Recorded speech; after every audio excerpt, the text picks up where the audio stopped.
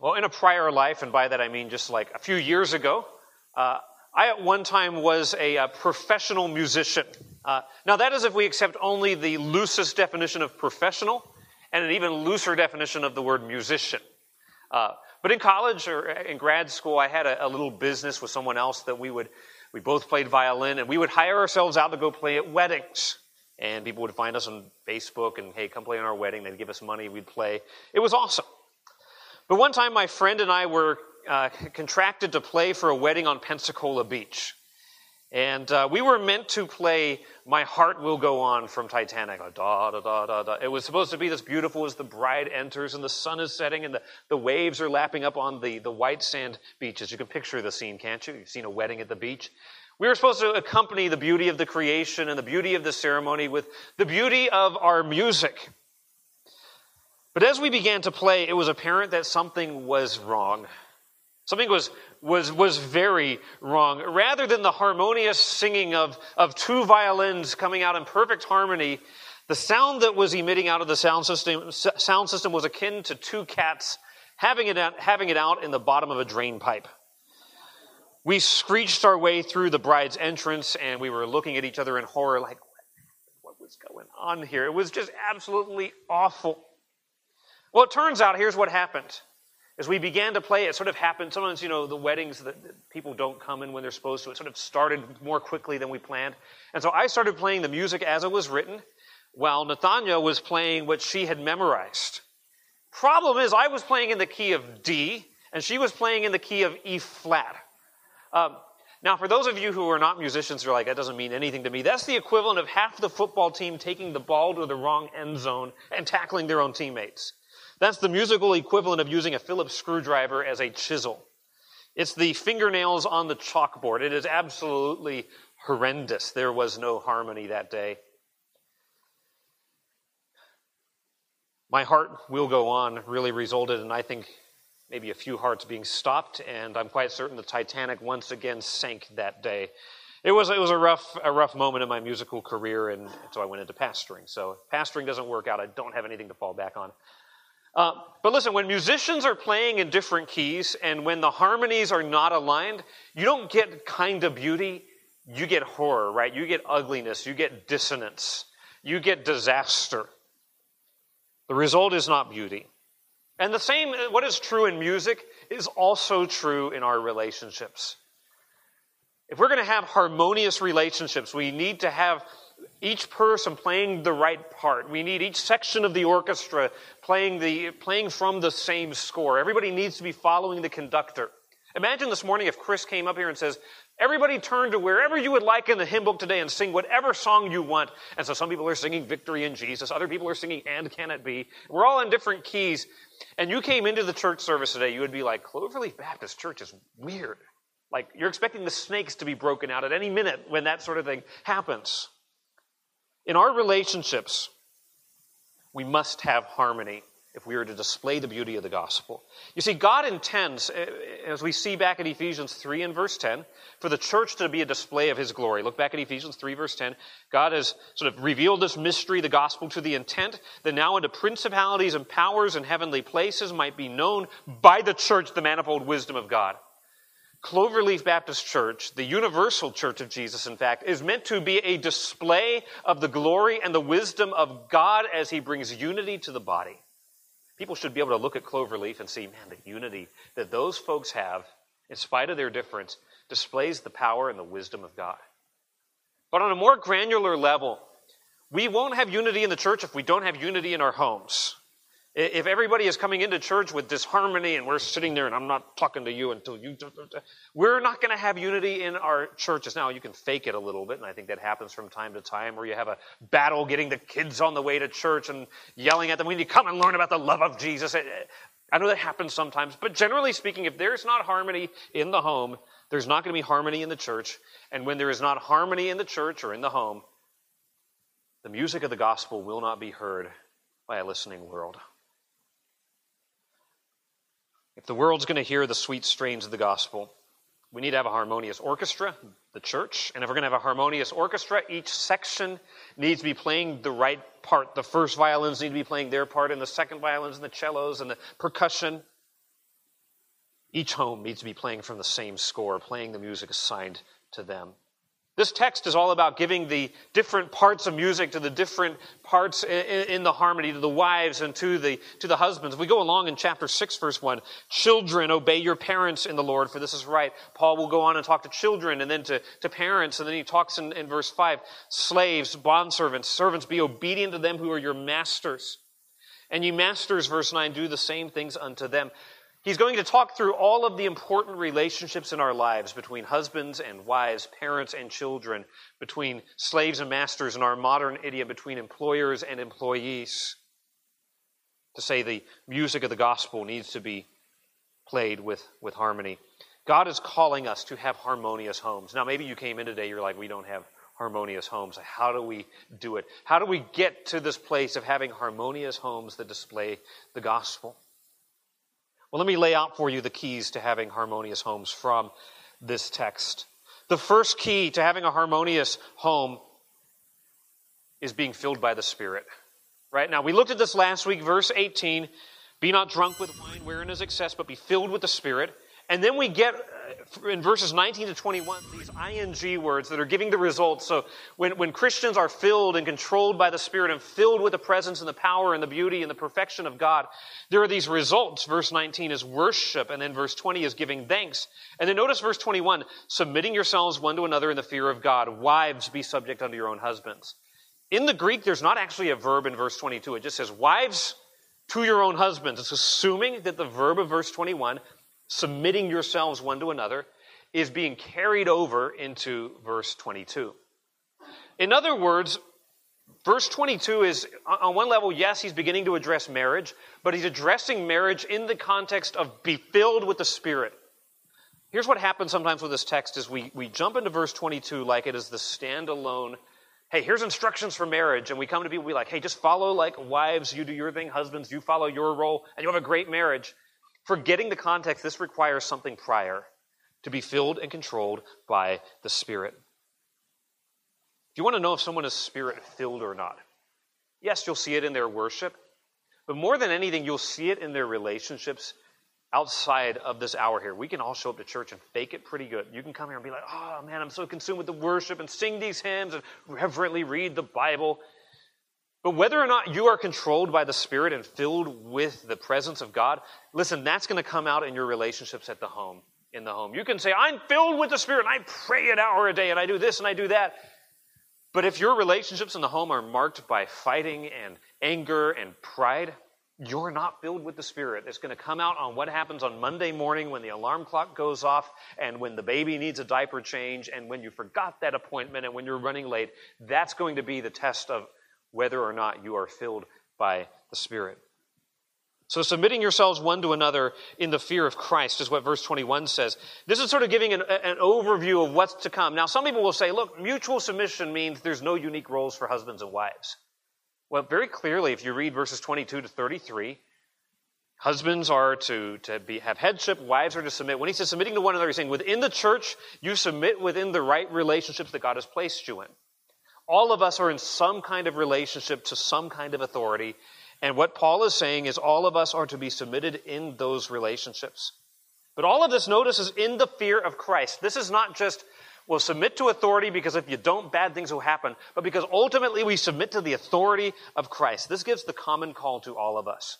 Sometimes we read a passage like this and we're like, husbands have headship, and it's this horrible thing, and wives are supposed to submit, and this is also the horrible thing. By the way, it's very countercultural today to say that. But what we sometimes forget is that submission is rendered out of fear and respect and reverence for the King of Kings and Lord of Lords. And it does not matter what your position of authority is. You may be the President of the United States. You are under the authority of King Jesus. You may be the head of your home, but you're under the authority of King Jesus. You may be the boss at work. You're under the authority of King Jesus, and all authority is to be exercised under his authority. I want you to just understand something. These relationships, we get wives and husbands, parents and children, slaves and masters, three relationships. You notice Paul in each of them addresses the one who is under authority first. You address the wives, and then the husbands, the children, then the parents, the slaves, then the masters. On one level, that gives dignity to those people. In the ancient world, wives were property, children were non-persons, and slaves could be bought, sold, killed at will. By addressing them directly, Paul is saying, though you might be under authority, you do not lack dignity. Being in a place under authority does not mean you are less valuable. It simply means you have been assigned a different part to play in the orchestra. All of us are under the authority of Christ. And he's addressing all as Christians. As Christians, this is pretty amazing to think about. All of us as Christians, no matter your gender, you are the bride of Christ. As a Christian, no matter your age, you're a child of God. As a Christian, you are a slave to Christ. So all of us, no matter our position, even if you're the boss at work, you're actually a servant of Jesus. Even if you're a parent in the home, you're a child of God. Even if you are the head of the house as the husband, you are submitted to Christ as the bride of Christ. That is our fundamental identity, and that sort of conditions everything that is said. This is not just about power and control and authority. This is about honoring and glorifying Christ. If we are going to have harmony in the home, just like if we're going to have harmony as a church, we need to be singing the same song in the same key. If we're going to have harmony in our relationships in the home, every musician needs to follow the same conductor, read from the same music, play at the same tempo, in the same key. In other words, harmony in the home requires both husband and wife to have a right relationship with God. Not just the wife saying, I'm going to go to church, but the husband saying, I'm going to value and prioritize spiritual things. Both saying, it's not just you submit to me. No, I'm submitting to Christ. And out of that, we have this harmonious, beautiful relationship. A marriage is only as strong as the individual's relationship with Christ. When both husband and wife are moving closer to God, they are moving closer to each other. But now moving into the text itself, you'll notice Paul in verse 22 addresses wives directly, then verse 25 addresses husbands directly. Just looking at the space, he says a whole lot more to the husbands because there's a greater responsibility to them. Of the three sections, he spends more time talking about marriage than he talks about work, than he talks about parenting, because marriage is the more fundamental relationship. There's something in that, by the way. Do not build your home around your children. They're not going to be a permanent fixture of your home. Do build your home around the marriage relationship. Because when the kids leave the home and you're empty nesters, guess what? You're still stuck with each other. Don't build your life around your work. You will eventually retire. You'll eventually be laid off. You'll eventually become injured on the job. If your identity is found in those other things, you'll be left in a place where you won't know who you are. Your fundamental identity as a child of God, as bride of Christ, as a servant of Christ, and the most important human relationship is that marriage relationship. So a harmonious home requires not only that we be filled with the Spirit, it requires, secondly, the wife's submission. And I worded that, initially I had a version of this message where I had a submissive wife, but it's not so much a quality of who she is as an action she takes. Notice it's a verb. Wives, submit yourselves unto your own husbands. Now in the parallel in Colossians, there is a full verb here. Submit yourselves. It's an action you take, not just I'm a submissive, meek person who never stands up for myself, but the voluntary choice to rank under God-given authority. That is what that word means. The voluntary choice to rank under God-given authority.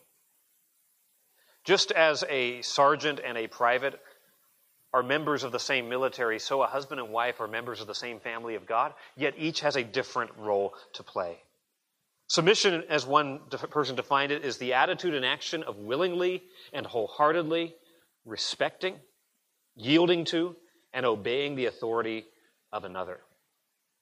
That's what wives are instructed to do in regards to their marriage. Now, notice the language. He does not say, women submit to men. He is not teaching patriarchy that men should rule and women should submit, but he's saying specifically in the context of marriage, wives should submit to their own husbands. Not submit to men, but submit to their own husbands. Within that covenant relationship, God has ordered authority. So submission involves respecting your husband. It means supporting your husband. It means choosing not to subvert his leadership. It means cheering him on as he leads. And the form of this, submit yourselves. I think that's a really good rendering. Not be subjected because you were forced to or coerced to or because you have to, but the voluntary choice. Let me say something. Involuntary submission is not submission. 1 Peter 3 talks about your daughters of Abraham, if you submit without fear and terror. In other words, if you're submitting out of fear and terror because of the one in authority, that's not submission, that's abuse. And that's sinful.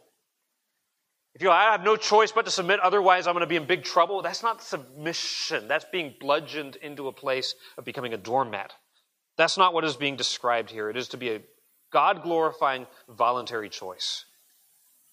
It's not something that a husband demands or coerces out of his wife. Did you notice when Paul speaks to the husbands, he does not say, husbands, lead your wives. No, he says, husbands, love your wives. If you're coming along and you have to submit to me and you're breaking this passage out, men, as a beat your wife over the head with the Bible, you're doing it wrong. God commands the wives to submit. He does not command the husbands to force it. So wives, be subject to your own husbands. Submit to your own husbands. This is not voiceless passivity, but this is intelligent, voluntary recognition of God-given structure. Now, there's that little phrase at the end of verse 22, as unto the Lord. Now, we could read this wrongly to say the wife should submit to her husband as if he were Jesus and he has complete authority of the home. That's not what that phrase means. Rather, it means the wife submits to her husband as part of her overall life of submission to Jesus. You do not render to anyone the level of loyalty you render to Christ. Not your husband, not to the government, not to your boss, not to anyone, only to Jesus. But as part of your submission to Jesus, there is submission to the authorities that he has ordained. So you don't submit to your husband as if he were Jesus. Rather, you submit to him as part of your obedience to Christ. To say it differently, a right relationship with your husband of recognizing his authority is part of your discipleship. You say, I'm walking with Jesus. I'm really godly and really holy. I just don't respect my husband. You're not godly and holy. You're disobeying something Jesus commanded you to do. This also means that if a husband's authority clashes with Christ's authority, there may be a case where a husband commands a wife to do something that goes against Scripture. You're submitting ultimately to Jesus. You always go with the authority of Jesus, even if that means at times saying, I have to obey God rather than man. It means that as a wife, you can never submit to something that is immoral, something that is illegal, including abuse. Those who would use this passage to say, well, you have to just continue being abused are misinterpreting it and misusing it. So what is this based on? I don't like this idea of submission. This very much goes against our modern idea of liberation and egalitarian and equality. This seems really backward. I don't like this. It is based, first of all, on God's command. He commands it. All right, that should be enough for God to say this is how you should live. But there's actually a reason. Verse 23, we get that word for. I love that word for because it's saying here's the grounding, here's the rationale. For the husband is the head of the wife. Not the husband should be, the husband is the head of the wife. What's he basing that on? He's basing that on God's created order. Back in the Garden of Eden, before sin ever came in, before sin ever distorted human relationships, God had created Adam, and then he created Eve, and he gave Adam the task of leading his home. Listen, had there been no fall and no sin, there would still be authority. That's Paul's point in passages like 1 Timothy 2 and 1 Corinthians 11. Sin, yes, has made authority dangerous, and submission sometimes onerous, but both are part of God's good plans. As you submit to your husband, you are submitting to God's command and to the order that he has programmed into creation. But we go on in verse 23, for the husband is the head of the wife, even as Christ is the head of the church. This is all imaging the gospel, the relationship between the people of God, the redeemed people of God called the church. We're not talking about an institution or an organization. We're talking about the body of believers from every tribe and tongue and place and time and history. For even as Christ is the head of the church, the leader of the church, the ruler of the church, so the husband's the head of the wife. He's the Savior of the body. So this is based not only on creation's order, but on Christ's headship. Marriage is ultimately a God-ordained picture of a spiritual reality. It pictures the relationship between Jesus and his people. And so to the wives today, when you choose to say, I'm going to submit to my husband's imperfect authority. Listen, every husband's authority is imperfect. Every husband in this room is a sinner.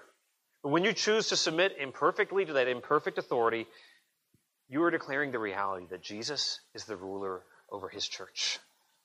Back to Ephesians chapter 1, verses 22 and 23. Speaking of Jesus, God has exalted him over every authority, verse 21, and has put all things under his feet and gave him to be head over all things to the church, which is his body, the fullness of him who filleth all in all. Jesus exercises his headship not at the expense of the church, but for the benefit of the church. The church flourishes and benefits because Jesus is the head. And so it is in the home. When you submit to the authority of the husband, you are agreeing with the creation order. You are operating your life and your home according to the owner's manual, reflecting the headship of Jesus. Now there's this little phrase in verse 23, and he is the Savior of the body. Who's the he referring to? Back to Ephesians 5. It's referring to Jesus. Jesus is the Savior of the body. This is not saying husbands are the saviors of their wives. I saw a cringy quote the other day from a very prominent pastor who I respect, who took this to say, well, husbands rescue their wives from lives of loneliness and lacking meaning. That is not what this means. All right? My wife would have plenty of meaning and joy and success in life without me. In fact, I probably hold her back more often than anything else.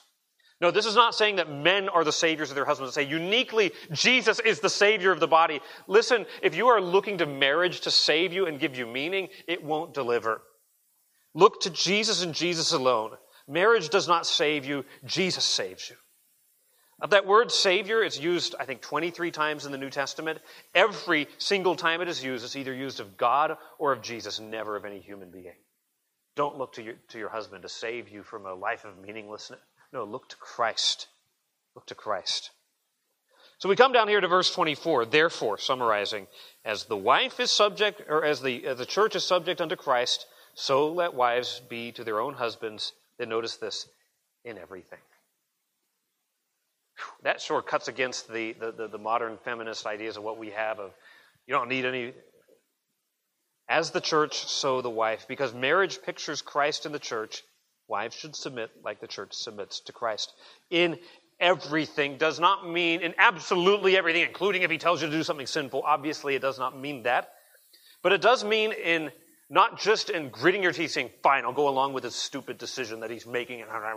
No, even in the attitudes and in the responses and in the tone of the voice to say, I respect my husband's God-given authority. It's not because your husband is smarter or stronger or better at making decisions. A lot of us aren't. But it's because Jesus has put husbands in a place of headship in the home. So what does it mean to submit in everything? It does not mean fostering laziness and irresponsibility. If he's saying, well, go out and do my job for me. You should never condone or endorse or help someone along in sinning. It's not something that's coerced. Nor is it conditioned on her husband's demeanor, morality, perfection, or love. Say, well, it says husbands love their wives. So if my husband loves me, then I'll submit to him. No, this is a command that's just given without strings attached to it. So what does it mean? It's going to mean respecting his God-given role. It's going to mean hearing and heeding his counsel and advice. It means refusing to demean him, even when you disagree. This is important. You can't say, I'm submitted to my husband, but I just run him down all the time and make him feel like he's dumb. And it certainly cannot mean that you're going to go and tear him down behind his back. Occasionally people will come, Pastor, we've got a prayer request. Please pray for my husband. He's such a moron. Like, no, that's not respectful. Not literally in those words, but I've heard as much. If you have a disagreement with your husband, that should not be something that is aired out with other people where you convey that, well, he doesn't really know what he's doing here. It means always respecting him in public. It means contributing to his decisions. It doesn't mean he makes all the decisions and I just say yes and sort of follow along 10 feet behind him like they do in Muslim cultures. No, it means you contribute and be like, hey, I don't think that's a really good decision. Here's why I want you to succeed in leading this home. It means saying I want you to have a vision and I'm going to support that vision that you have. It means I might step back so he can lead. So, well, my husband doesn't really lead. Whenever he does, cheer him on. You don't know how much it means for a man to know that his wife is proud of him and that she supports him and she thinks he's doing a great job. It could be that he's given up leading because every time he tries to lead, you critique and criticize everything he does. So maybe giving those words of affirmation would go a long way. So a harmonious home requires we all play from the same score. We all play the part that God's assigned to us, and he's assigned to wives to submit to their husband's leadership.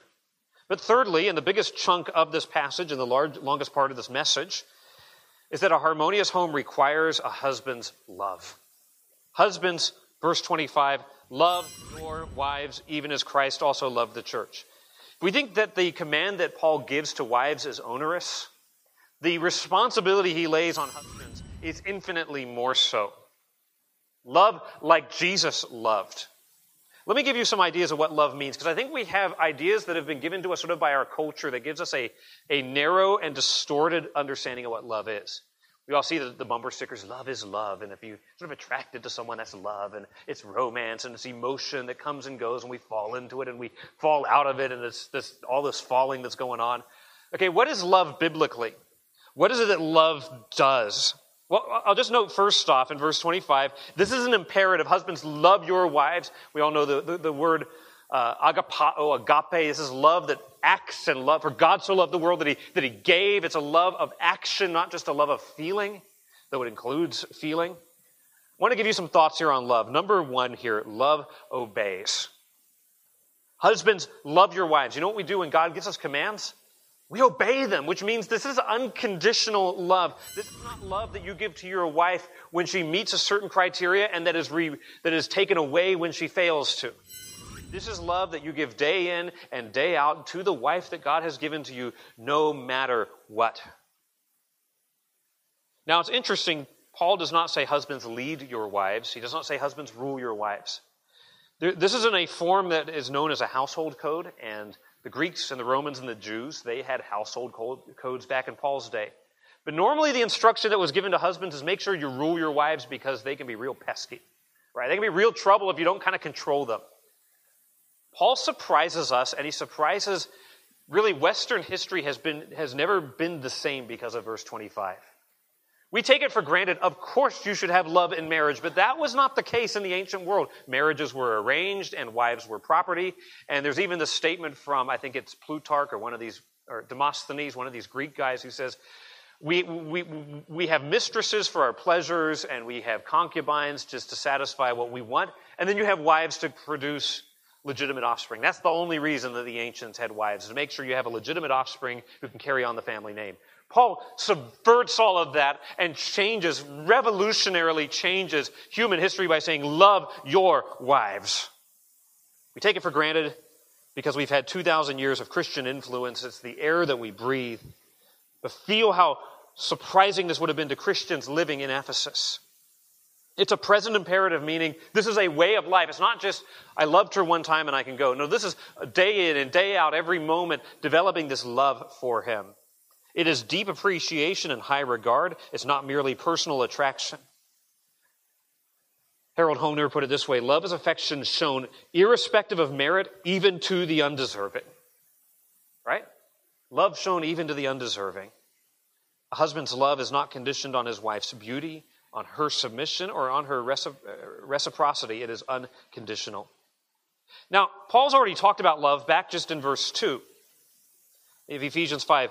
Be ye therefore followers of God as dear children, and walk in love as Christ also hath loved us and given himself for us.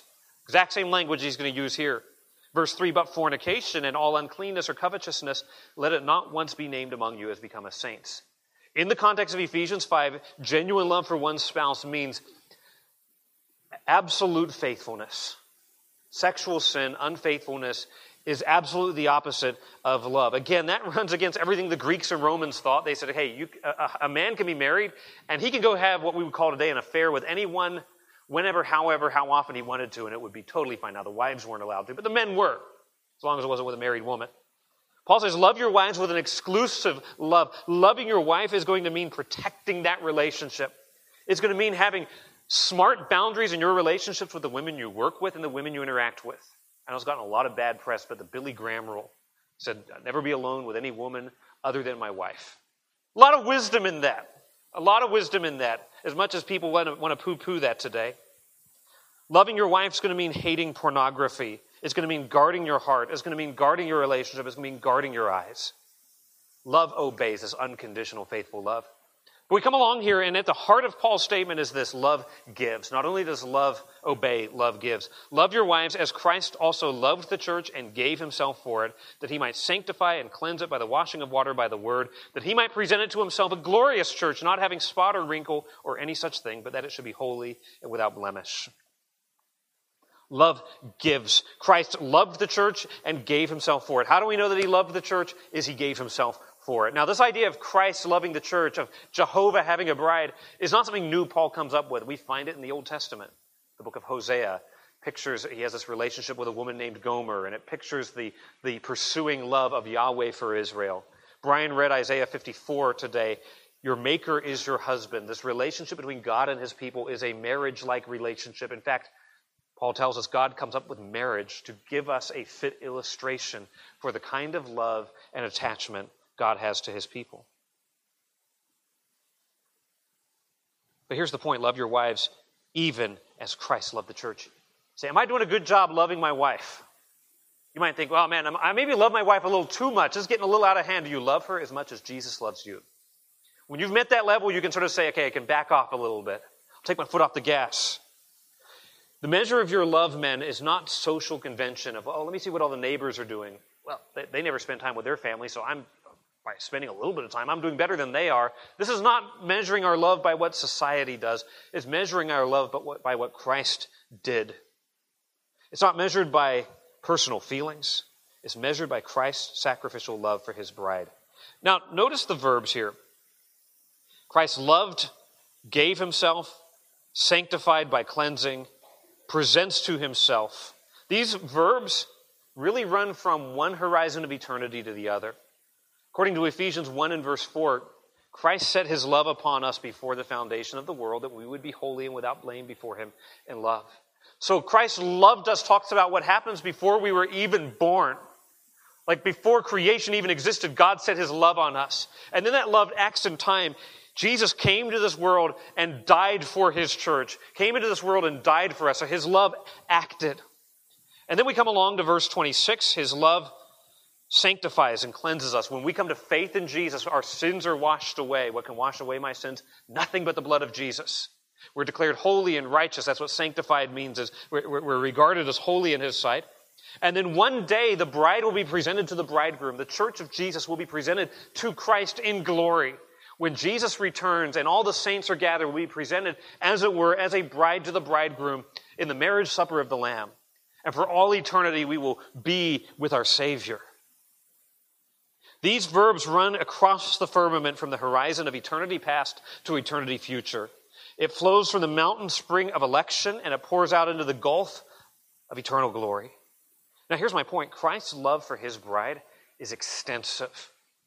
From eternity past to eternity future. It's expressive. He tells us that he loves us, and it is expensive. It aims at the eternal joy and glory of the church. Jesus is seeking the eternal glory of the triune God, not at our expense, but in our enjoyment of him.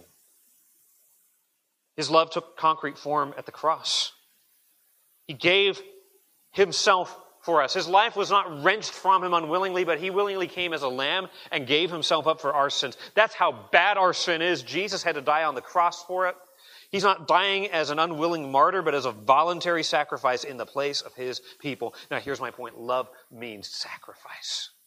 I love my wife, but I won't adjust anything in my life about to show that to her. I love my wife, and all my hobbies are exactly the same.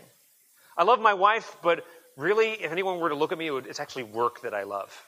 I love my wife, but given the choice between hanging out with her or going hunting, easy choice. Love means sacrifice. Now, this is not just the grand gesture of saying, I would take a bullet for my wife. Hopefully you would. But it's not limited to just that grand gesture of taking a bullet for your wife or confronting a would-be assailant. Every man should be willing to do that and be ready to do that, be ready to lay their lives down for their families. But how many men are willing to say, oh yeah, I'd take a bullet for my wife, but I'm not willing to give anything up for her?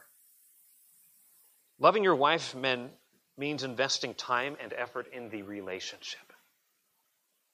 A lot of us think this way. Well, I go to work for 40, 50, 60 hours a week to provide her stuff. But is it really stuff that she wants? How many people are like, oh yeah, you bought me a new car, you must really love me, but you never hang out with me? It's investing time into the relationship. It's choosing to be present. It's sometimes saying, I'm going to give up some of the exercise and pursuit of my hobbies so I can help her pursue hers. I'm going to give her undivided attention so she can listen, or so she can speak and I can listen.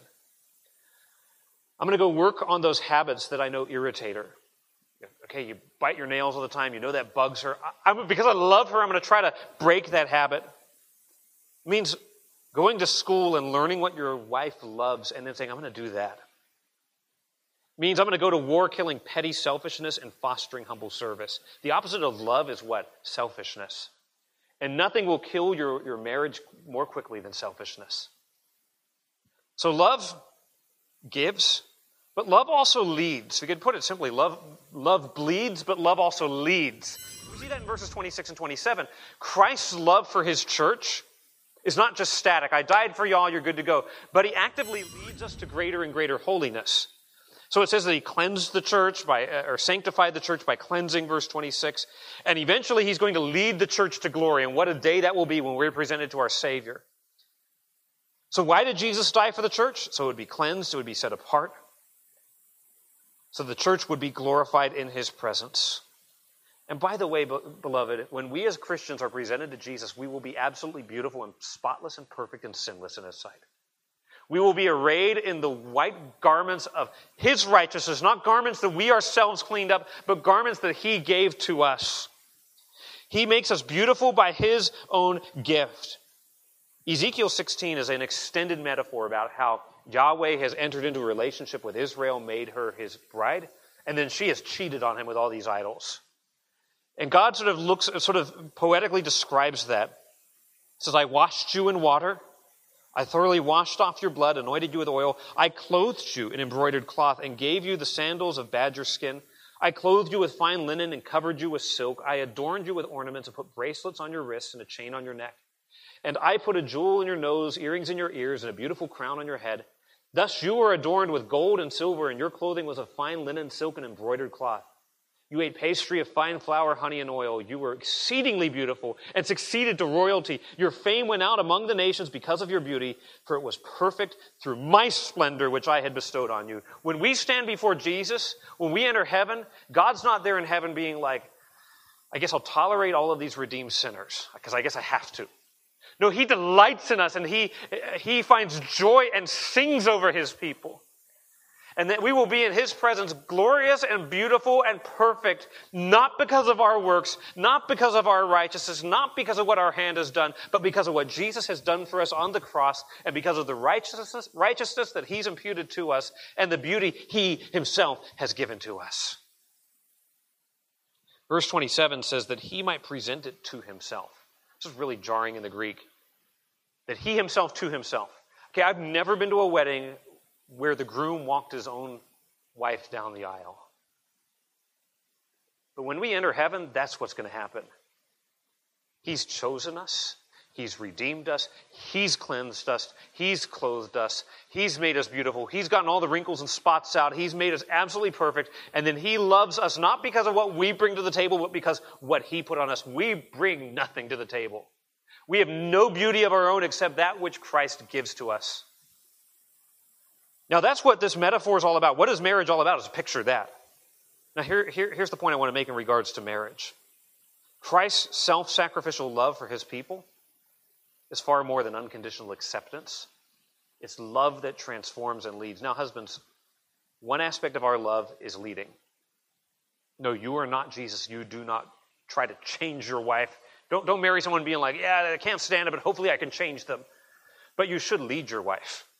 Love and leadership often get pitted against each other today. For Paul, love and leadership go together. One of the ways, men, that you show your wife that you love her is you love her where she is and you lead her to where she will be one day.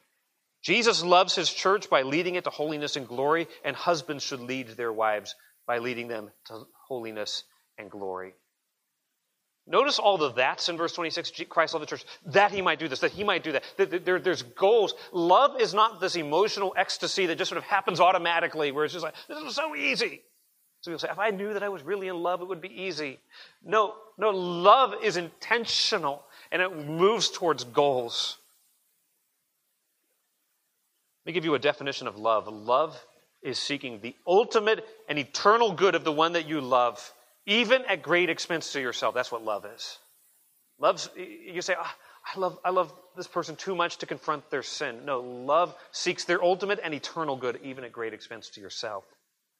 So that means leading, taking the leadership in the home. Listen, it would make your wife submitting to you a whole lot easier if you led well. Take the initiative to see your family in church, men. Take the initiative to encourage prayer and Bible reading. Take the initiative to set the family's direction. Take the initiative to have a vision and direction for your home and to communicate that. Now let me give you a fourth dimension of love. Verse 28, so ought men to love their wives as their own bodies. He that loveth his wife loveth himself. For no man ever yet hated his own flesh, but nourisheth and cherisheth it, even as the Lord the church. Love cares. All right, so love obeys, love gives, love leads, and love cares. All of these facets of love are essential. You can't say, well, I'll just do the action part and do the sacrifice. I'm good at that, but man, the affection side of things, I'm not good at that, so I won't do that. No, all of these dimensions are part of the love that God commands us to exercise. Now, here's the argument here. When you get married, the Bible says that you become one flesh with your wife. That's what verse 31 is quoting Genesis 2. You leave your father and mother, you cleave to your wife, and you become one flesh. So this analogy of saying you should love your wife like your own body is not too far-fetched. Now, we also have the command in Scripture, thou shalt love thy neighbor as what? Thyself. Here that's sort of tweaked a little bit to say, love thy wife as thou lovest thine own body. All of us naturally love our bodies. We feed it, and we clothe it, and when it's cold, we try to keep it warm, and when it's hot, we try to cool it off, and we try to take good care of it. And you say, well, what about those people who are really depressed? Even in that situation, you're concerned about how you feel. We naturally do this. He's saying in the same way, we should naturally care for our wives like we would care for our own bodies. But those words nourish and cherish, you could say, well, why not just say feed and clothe? That's kind of cherish is keep it warm, nourish it is to make sure it's well fed. These are really tender words in Greek. These are really emotionally laden words in Greek. They require husbands, yes. If you're not providing physically for your wife, you're failing. If you provide not for your own, you're worse than an unbeliever, 1 Timothy 5:18. But it means so much more than physical provision. This is talking about affectionate love. This is talking about emotional love. One commentator puts it this way, nourishing and cherishing are not simply matters of supplying the body with barely enough food, clothing, and shelter to enable it to eke out a mere existence. It refers instead to the bounteous, elaborate, unremitting, and sympathetic care. Man, that's what God calls us to towards our wives. That kind of care, that kind of connecting on an emotional level. I'm a man, I don't do that. I'm a man, I'm masculine, I'm tough. I don't want to give into all of this mamby-pamby stuff. You read 1 Corinthians 13 lately? Love is patient. Love is kind. Here's the thought. If loving your wife is the most masculine thing you can do according to God, because God writes the rules, not you and me, right? Then building our lives around what God describes love to be is masculine. Masculinity is not being a jerk who goes around as a big ogre, dragging your wife around the hair as you leave the cave to go kill an elk. No, that's not masculinity. Masculinity is love. Masculinity is gentleness. Masculinity is meekness. Masculinity is seeking not your own, vaunting not yourself. Caring love. Now, Paul can't keep Jesus out of this too long. He keeps on coming back to this. No one ever yet hated his own flesh, nourish and cherisheth, verse 29, even as the Lord the church, for we're members of his body, of his flesh, and of his bones. He's taken two metaphors that he's used for the relationship with Christ and the church. Christ is the head and we're the body. And now Christ is the groom and we're the bride. And he fuses them together, verse 31. For this cause shall a man leave his father and mother, shall be joined unto his wife, and they two shall be one flesh. Is it that we're the body of Christ or the bride of Christ? And the answer is yes. When you become a believer in Jesus, you enter into this incredible relationship with Christ, that you're in Christ. You are eternally united to him. You become part of his body, is the image. That's what the church is called, the body of Christ. We also become the bride of Christ. And guess what? Jesus never lets his bride go. Jesus will never terminate the marriage. This is why divorce runs contrary to the plan of God, is because the relationship between Christ and his people is permanent and eternal and cannot be broken. And this illustration should be the same. But love cares. Now, verse 31, I've read it already. You leave your father and mother, you're joined unto your wife. This is giving us a definition of marriage. This goes all the way back to the Garden of Eden when God makes Eve and brings Adam and Eve together, and then there's this pronouncement. This is why. God's made man and woman for each other, to be with each other, to complement each other, to be a one-flesh relationship, to be the joining of two lives. So you leave father and mother and you cleave to your wife. This tells me this. When you marry someone, you have established a new home and a new family. When Rachel and I first got married, people were like, oh, so when are you going to have a family? We are a family. And having children is not a necessary ingredient to being a family. Being covenanted to each other as husband and wife, that's what makes a family. But here's my point in verse 31. Love commits. This idea of members of his body, of his flesh and his bones, is covenantal language. Joining to your wife, that word, be joined to your wife, is the idea of being glued together. It's like taking 2 pages in a book and then just soak it in some super glue and put those 2 pages together. Try getting those apart. That's what marriage is the joining not just of 2 bodies in a sexual relationship, but the joining of 2 lives on every level, where you're one flesh. Yes, you're still 2 unique individuals in God's eyes, responsible to him, but united together on a profound level. I mean, it means joint bank accounts. It means sharing life together. It means opening your heart to one another. It means refusing to keep secrets from each other. It's commitment.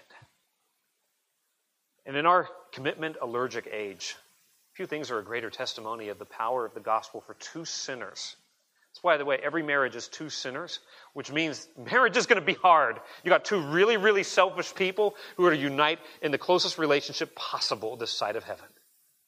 It's going to be hard, but there's going to be commitment that you cling to, for better, for worse, till death do us part. It's not simply about 2 people living under the same roof who happen to like each other.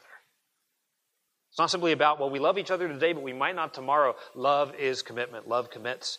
Christ commits himself to his church, and a husband should commit himself to his wife, and vice versa. But I want to come to a final requirement. Verse 32, this is a great mystery. This mystery is great. Mystery, something that was hidden, now revealed. But I speak concerning Christ and the church. Brings us finally to this. A harmonious home requires the gospel's power. What Paul is saying here is, I'm not really talking primarily about marriage. I'm really talking about Jesus and his love for his church. And marriage is but a picture of that reality. The gospel is what gives marriage its meaning. And why is it marriage is this universal thing people do in every culture and place in history? Why is that? It's because marriage is reflecting a spiritual reality, whether we realize that or not. When God established marriage, he did not simply do it to give us lifelong companionship so we wouldn't be lonely when we get old. He didn't simply do it so that we would produce more image bearers. He established marriage in part to declare eternal realities. In other words, the point of marriage is not marriage. It's not romance. It's not love. The point of marriage is the gospel. Christ loved the church. I'll say the ultimate key to having a harmonious home, the ultimate key to having a marriage that will last, is recognizing that marriage is not ultimate, but recognizing that the gospel is. Marriage is a mirror. Christ is the reality. Marriage is the shadow. Heaven is the substance. Marriage is to the gospel what a picture is to a sunset. Marriage is to the gospel what an architect's model is to the building, or what a Hot Wheels car is to a Ferrari. And you will be sorely disappointed in life if you think that marriage is designed to fulfill you in every way. Oh, marriage is wonderful, but it's not ultimate. If you get married believing the other person can and must satisfy every longing in your heart, you will be a nightmare to be married to, because you will try to wring every drop of happiness out of the other person, rather than saying, my relationship is with Christ, and now I can enjoy marriage for what it is.